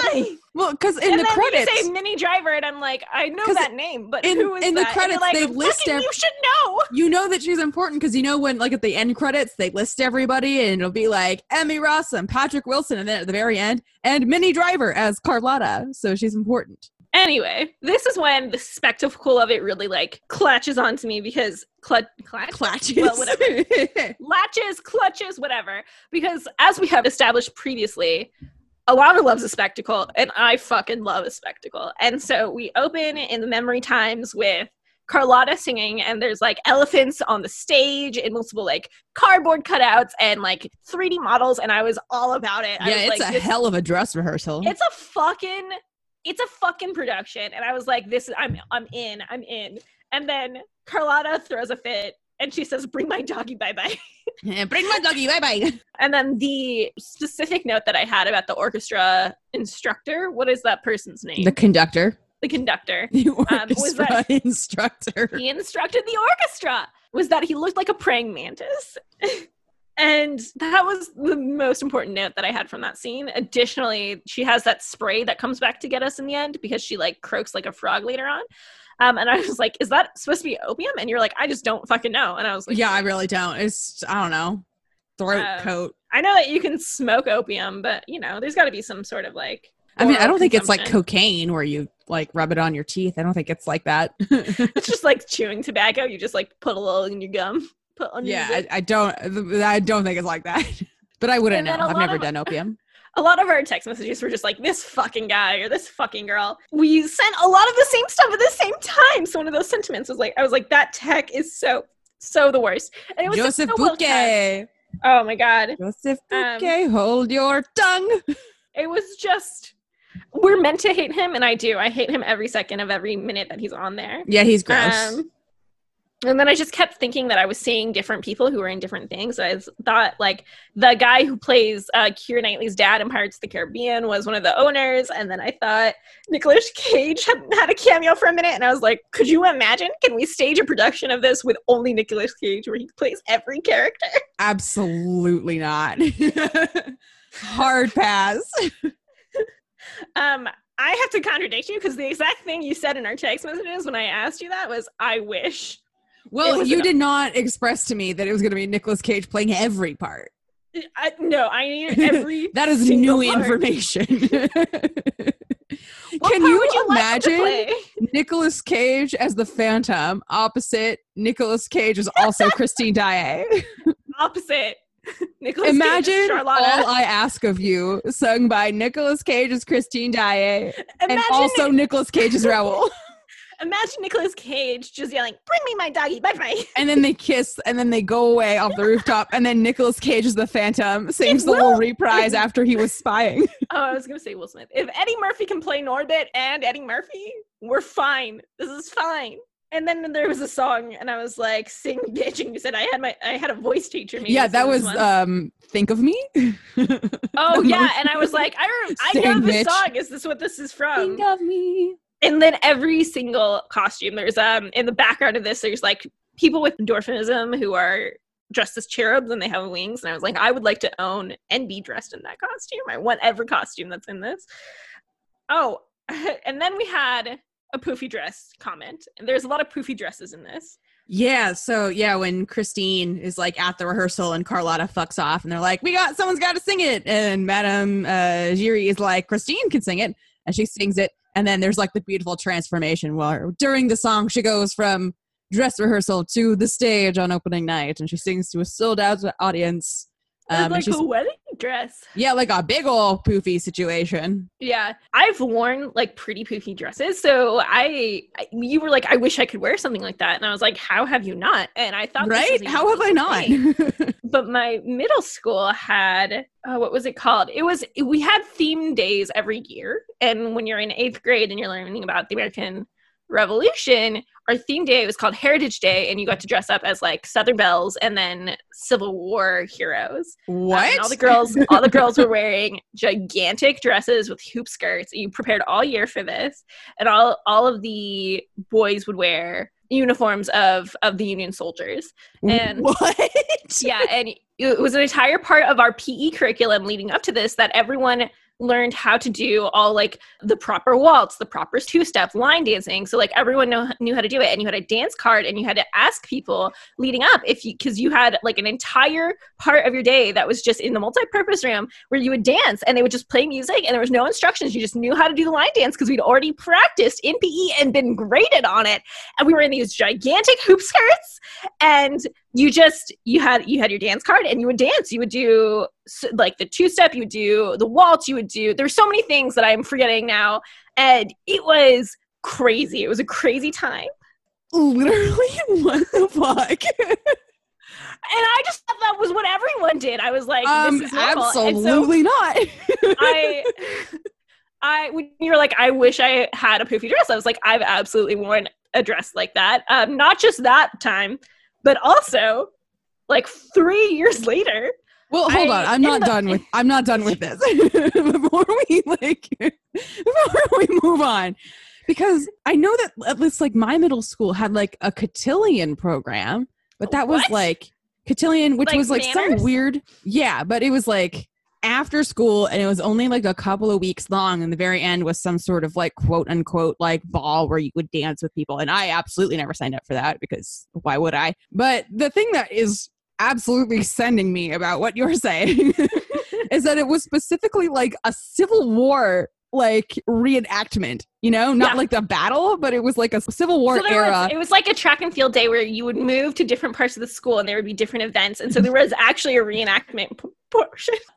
What? I think the wildest thing is that this was such a big deal that, okay, so I realize now that my schools that I went to were very strange in very different ways, because that's the same year that like ping pong was part of the PE curriculum. And during dancing, people got so into it. I'm not just talking the girls. I'm specifically talking the boys, which there were fewer boys than there were girls. And it sucked because like they went by like strict rules of etiquette where like the men had to escort the women. And so like if you weren't one of the girls that got asked, you just weren't dancing that dance. And I was not a particularly good dancer, specifically because I don't have rhythm, and I also broke my ankle. Well, that'll do it. But this got to be such an exciting thing that the PE teacher, who was the most excited about teaching, would hold like a competitive dance marathon during lunch for the second half of lunch that you could just walk into and be a part of if you were in the 8th grade.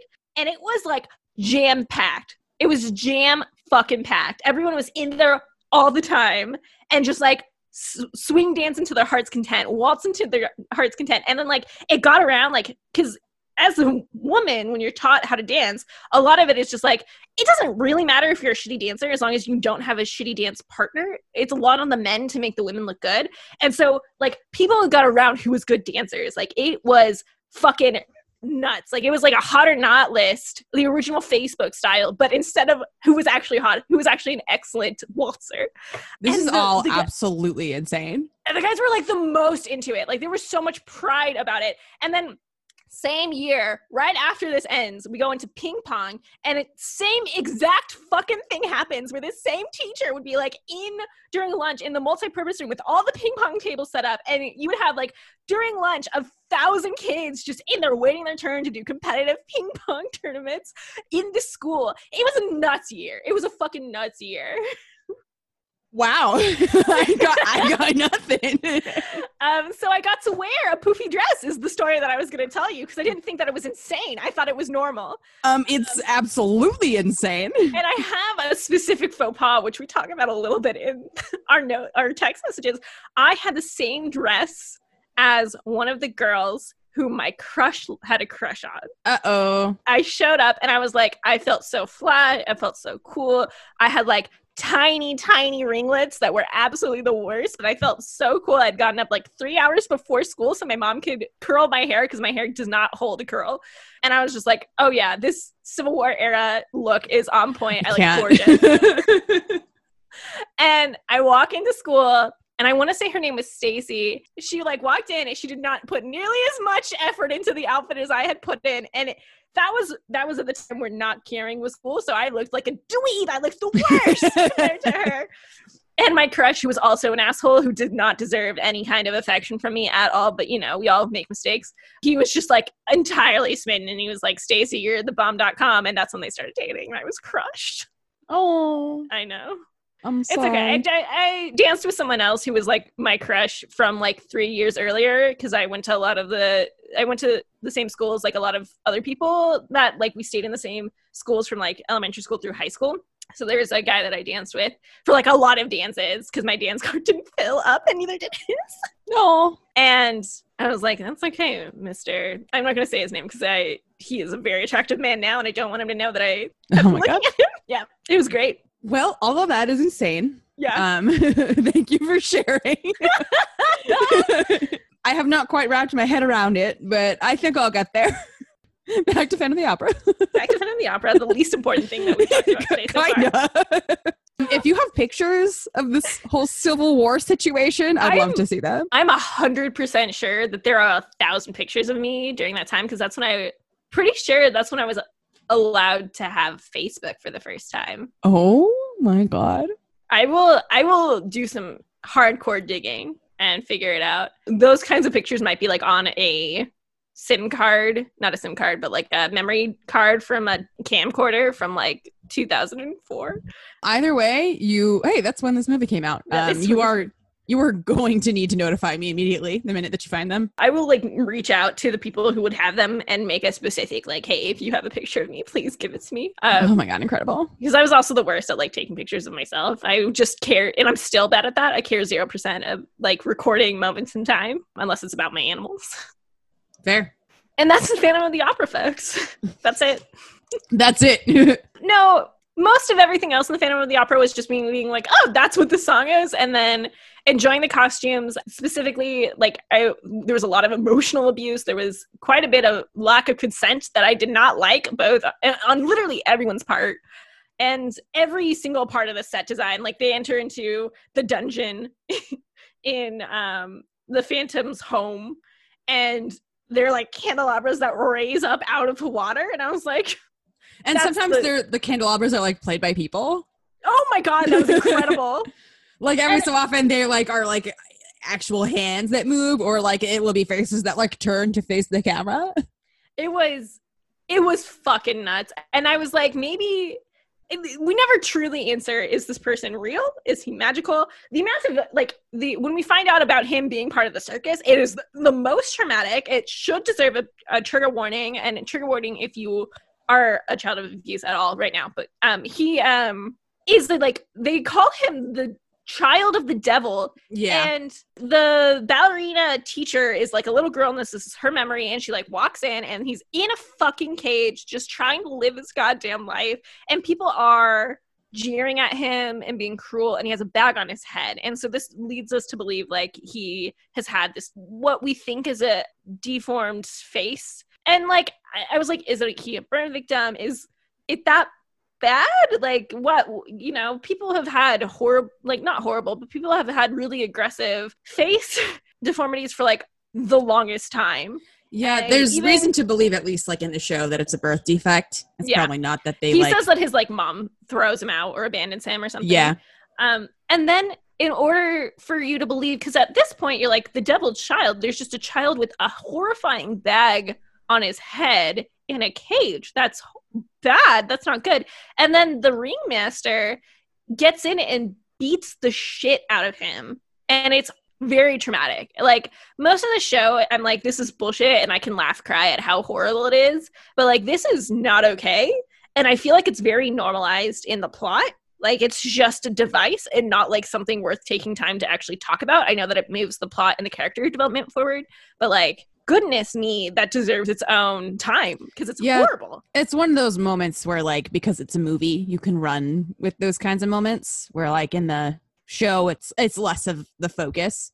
It's more bad. Yeah, and then he kills everyone leaves, and he's collecting money, and he strangles the shit out of the ringmaster. Yeah, it's his first strangle victim. That is his weapon of choice. That's his murder attempt of choice. The lasso. Nuts. It's absolutely the lasso. The noose. Well, no, the lasso. They call it his lasso. They do call it his lasso, but it's absolutely not a lasso. A lasso is tied differently than a noose. So here's a little side business.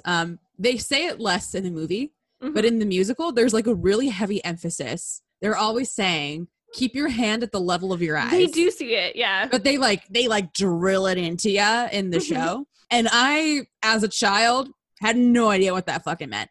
Especially because for so long, I was like not clear that there was like murder in the show because I was only like listening to the soundtrack. And I didn't really get it until I like saw it on stage when I was, and I saw it a few times on stage before I like understood what the fuck was happening because it's opera. And when they sing high, you can't really tell. So I was, I don't know, 15, 16 before I was like, oh.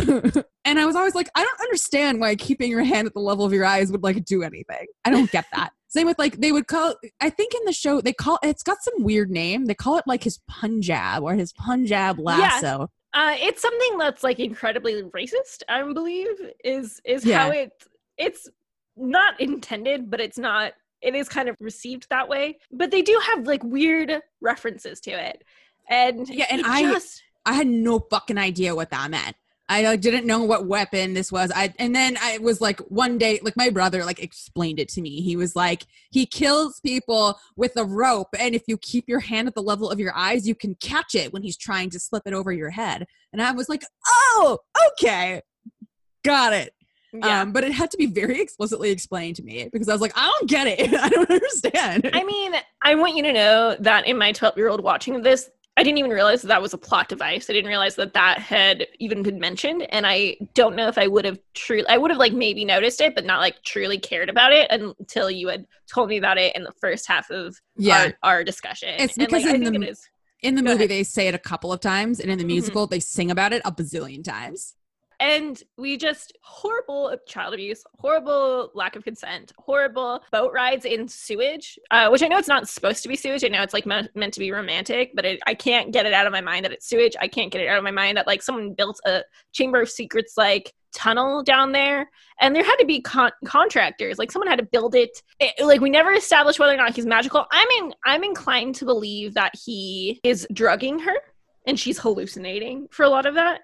Because we have a lot of like perspective stuff that indicates that. We have a lot of like she's walking down the hallway and there's these beautiful candelabra arms that are human, that are painted gold, and like dancing with her. And then the ballerina girl is down there and it's like a rat infested gross place. And that doesn't necessarily like explain all of the shit. It doesn't explain how he like elevates his voice or anything, but I think it explains some of it and kind of her infatuation with him. Because if it's like a addictive episode, if he's like drugged her to the point where she's having hallucinations and she's now like completely susceptible, then I can imagine that it would be much easier to influence her to not think that it's weird that her daddy ghost boyfriend is coaching her and grooming her for sexual abuse. Eventually, that's what he's doing. He's emotionally manipulating her and grooming her to be his child bride when he's a full fucking grown man.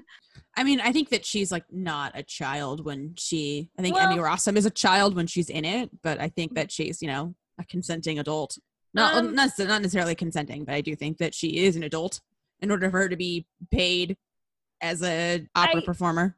I feel like they say that her dad died when she was like 7. Yeah, she was young. It was my understanding that that's when she came to that playhouse and has been like kind of apprenticing there ever since. And that's when I assumed he started teaching her. So I didn't think that it was like a recent thing. I think it's not specified exactly when he started teaching her. Mm-hmm. And so maybe it was then. It also feels to me like it had to have been pretty quickly after her father's death for her to like associate him so directly with her father being like an angel of music, you know? Because I feel like after maybe 5 years of silence, if daddy's coming back, you're like, is it daddy or is it someone else? That's true. That could also happen at any age. A victim of any kind of emotional manipulation or abuse, or if you're going through depression or you're vulnerable because you lost someone, like that's very fair. Yeah, I mean, no parents. She lived at like the ballet school. Hard to be a ballerina. I'm sure it was hard then. It's hard now. Yeah. But yeah, I don't know. I don't know when he found her. I don't know when they met. I don't know when he started doing creepy shit, you know? Yeah, in my mind, he started doing creepy shit when she was like young. He was like raising her to be his bride, which is what is gross to me. That's why I'm very specifically grossed out by it. And I think that is the intent. I wonder why her, you know? I think because she's vulnerable. I think because there's no one around. She doesn't have any family who's like looking out for her. She's not leaving the theater at night and she's alone pretty often. It's creepy that he would know that. I mean, it's creepy that he is a scarred man who lives in the secret chamber of a theater and gets up $20,000 or 20,000 francs a month, and no one knows who he is and how long he's been there except for one person. Yeah, what does that talk about him? What does that say about, you know, the whole staff, that they're just like, yeah, that's fine? Yeah, it's just the phantom. It's just the, you know, casual murderer who lives underneath. Like, also, the self-esteem, because, like, here's the thing. I know that I've said the word deformity, like, a few different times, but it's ultimately, like, what someone would call a birth defect. And it's not a defect. I think that word is really taboo and stigmatizes the way that people naturally look when they're born. And sometimes symmetry is not 100% there, and it doesn't add or take away value of a person. And I know that like these are supposed to be old-timey times when how you looked was like your currency, but he's Gerard Butler. It's just not that big of a deal, and it's sad that someone took advantage of that and abused him and tore his self-esteem down so he thinks he's a monster who can't be loved. But like, it's just, he's still able to enjoy the world. He can see, he can smell, he can taste, he can touch, he can walk. And it's just like so many, not to invalidate anyone's suffering, but, you know, it's the thing of like, well, murderers had a bad childhood, so many other people also had bad childhoods and don't murder people, you know? Yeah. So many other people have bad childhoods and don't raise children to be their brides. Yeah, it's a complicated, he's a complicated character to have been written at that particular time. Because, I mean, it doesn't help that he's always cast as like a beautiful, attractive man. Yeah, and it's who like sings really well. Mm-hmm. And sorry, I just totally interrupted you, but I'm gonna keep going. Well, no, my one point was like, he's Gerard Butler. Who gives a shit what the other side of the mask looks like? If you're into it, then like that's some BDSM shit that you don't ever have to take that mask off if you don't want to. If you feel insecure about it, look at the other half of your face is fucking gorgeous, my man.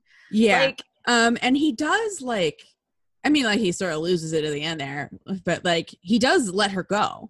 You know, she does show him some kindness through a kiss, which is complicated in its own right. I hated that. I really hated that. I don't. And like then the he way lets him, but then he lets him go, and he's like, "Forget everything, and I'm gonna get the fuck out of here." And it's not worth it. And so then it's like he lets him go, but after he killed people, and after he like almost killed Raoul, and it's hard because he's hot, and so it makes you want to feel bad for him. And he's got like a bad childhood, and people were mean to him, but also he murders people and kidnaps people, and it's like.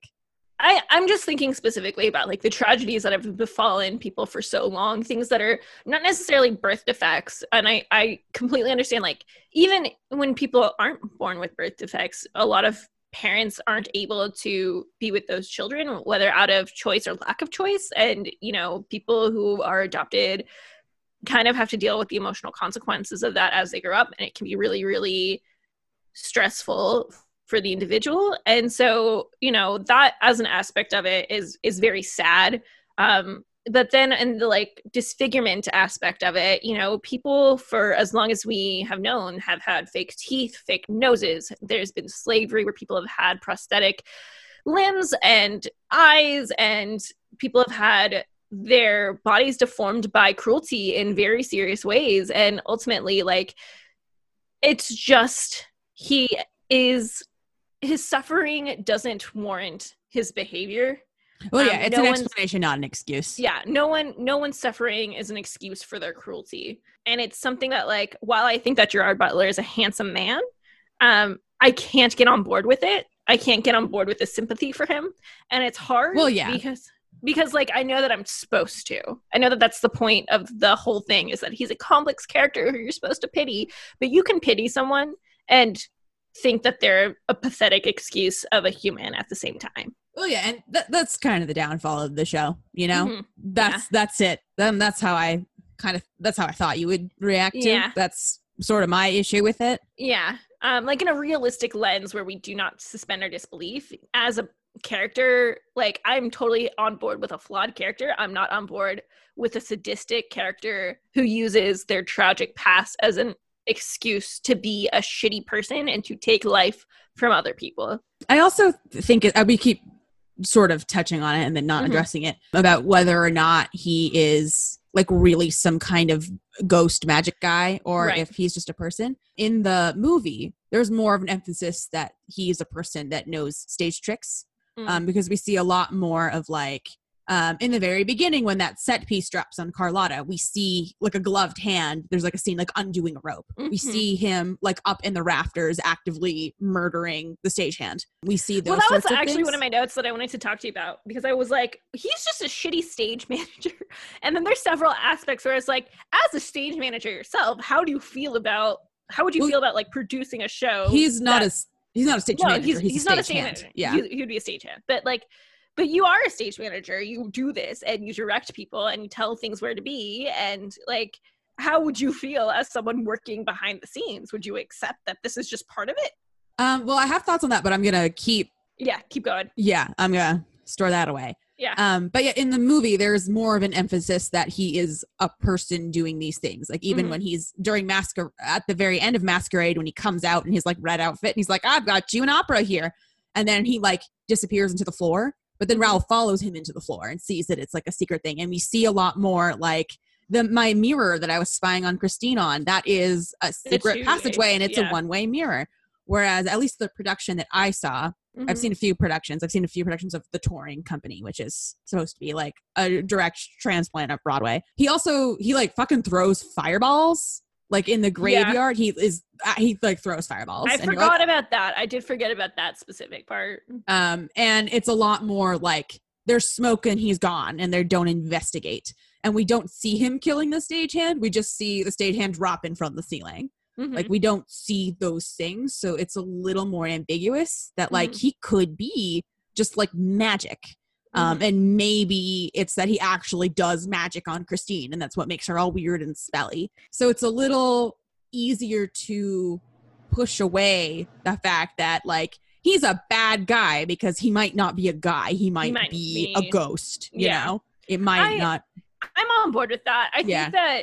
I think that as with most of the things that we have seen, if you and I saw it in person in theater, I would probably have a very different experience and feel differently about it than I feel watching it in the comfort of my home, where I feel like I could be doing a number of other things other than paying attention to this, you know?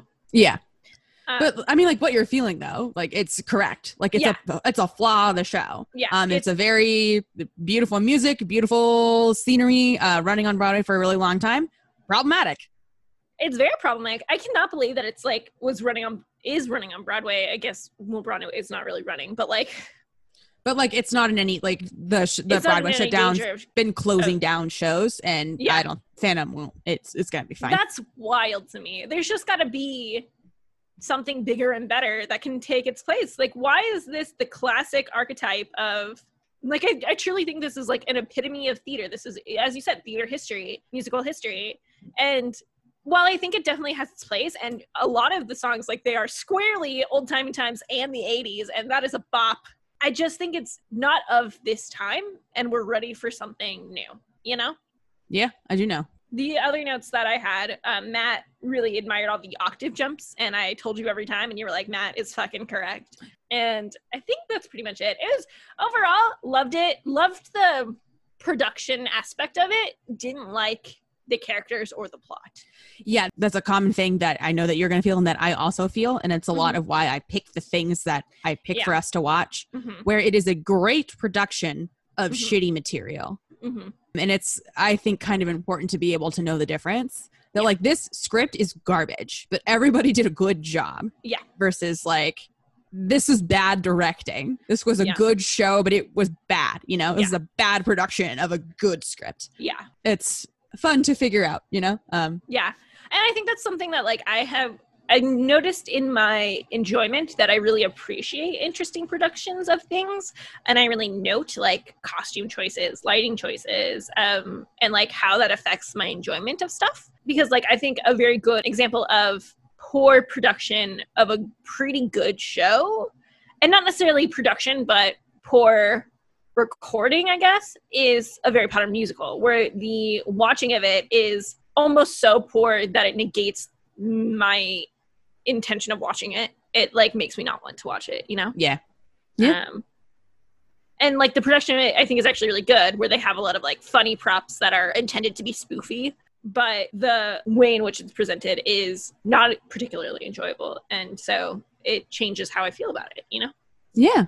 Tell me your stage manager like feelings on the show. Oh my God. Yeah. So those stage managers at that opera house must make fucking bank. They must either make fucking bank, and my guess is that it's either one person that they just always hire back who like gets it, or they go through them constantly, because it would be a joke. It would be a joke of a job. You know, you could do everything right, but if you've got a guy that comes in and unties shit and kills people on your stage, and then you have managers that come in and say, oh, sorry, someone just died. Hang tight for 10 minutes. We're just going to jump to the ballet in Act 3. That made me so angry. Like, I know it did. And I was just like, but that's ruining, in my mind, I was like, as a viewer, that's ruining that ballet for later. I'm not going to get to see it in its context and know that it's for the first time and how I want it to be. That's such a disappointment. But also for something that is that high budget, because clearly super high budget, if they've got like sheep and all sorts of like fly systems and shit coming in and out, you not only have the stage manager, but you'll probably have like 3 stage managers, and then under that, you probably have 3 or 4 assistant stage managers who are in the wings who are responsible for safety. So just jumping in, wildly irresponsible. That is how people die without a ghost intervening, by jumping into set changes without giving the proper cues. And you can tell that they did not give the proper cues because they were all over the fucking place and tripping over each other. Wildly irresponsible. There should have been like, enjoy the ballet. And then we would need like 3 seconds for the stage manager to be like, hold, let's all jump to the cue. There are so many like flies go, systems go. This is such a high budget production.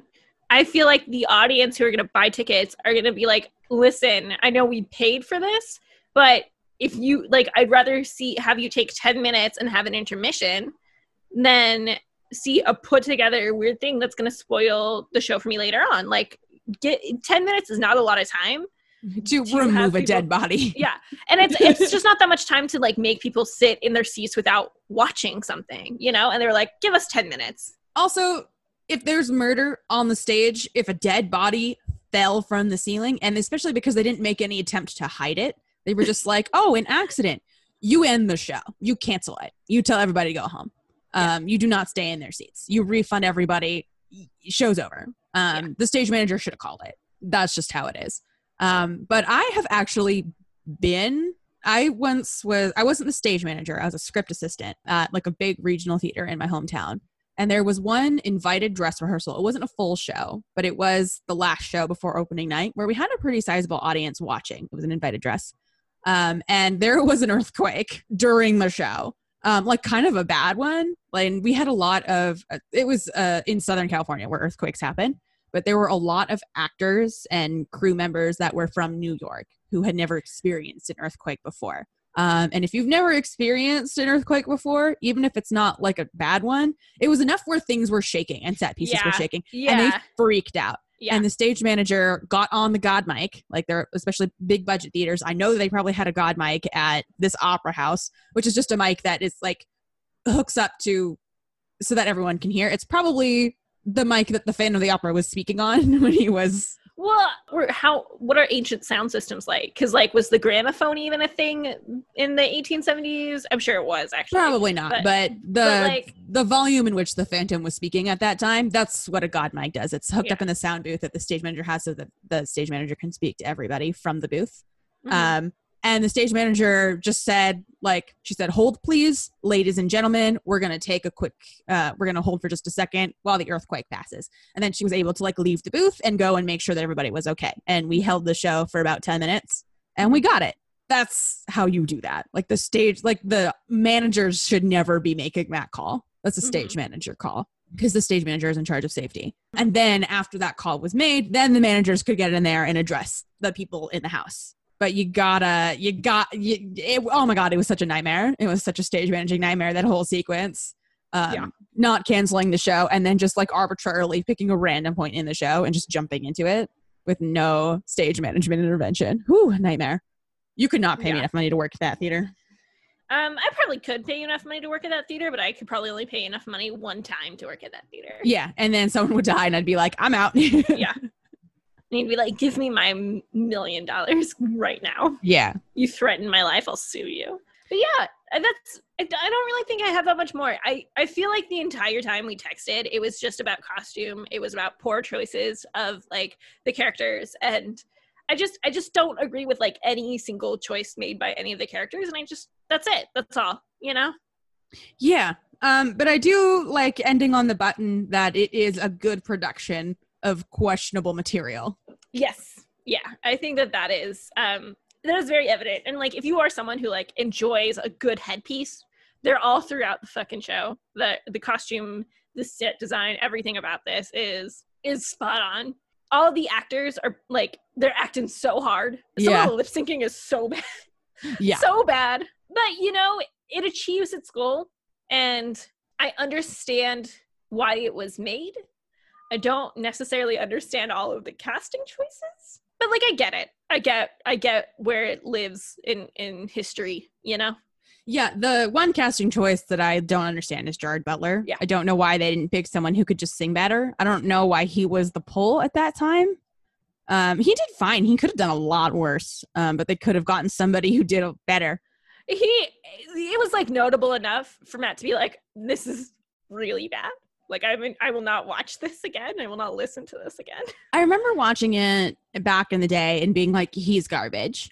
But then now that I've seen the Cats movie and B, the Les Miserables movie, the Les Mis movie, which are two absolutely absurdly terrible movies, both coincidentally directed by the same guy, both directed by Tom Hooper, who maybe musicals are not his game. Maybe he should get out of that game. I think you're going to have a hard time persuading him at this point. He is a monster, but we'll talk about it when I definitely make you watch Cats. Because I know you've seen the Cats movie, but I'm going to make you watch... I have not seen the Cats movie. I have not seen the Cats movie. Oh my God, are we going to have a special? I am at some point going to make you watch the staged movie, like the version that's just like the pro shot stage show, and then compare it with the fucking movie that just came out last year. Yeah, I know that when we get to Cats, we'll talk about it, but Alana has so much to say about this movie. And when you saw it, you called me immediately and you were like, I have to tell you every single thing that I think about this movie. I am extremely passionate about Cats. We'll get to it, but I have an extremely strong stance. Yeah. It's interesting to me is I think my attitude coming into this podcast was I hate musicals, and then you and I have had this discussion before where you're like, well, you don't hate all musicals, you just hate bad musicals, and you've just seen a lot of bad musicals. Yeah. And it's interesting because so far I feel like personally I don't have an in-between stance of musicals. I either love them or I hate them, but for the most part I just don't care about them. Like, they're not, if it's not a hard yes, it's a hard no, is how I like try to live a lot of my life. And so that's why I thought I hated musicals, is because just a lot of them don't hit that like I love it for me. And a lot of them hit parts of I love it, but also parts of I hate it, and it cancels it out to eh. And that's just not that's not worth dedicating my life to, you know? Yeah, I do know. Although if we get success in this, I will dedicate my life to it. All right, is that it for Fan of the Opera? I think so.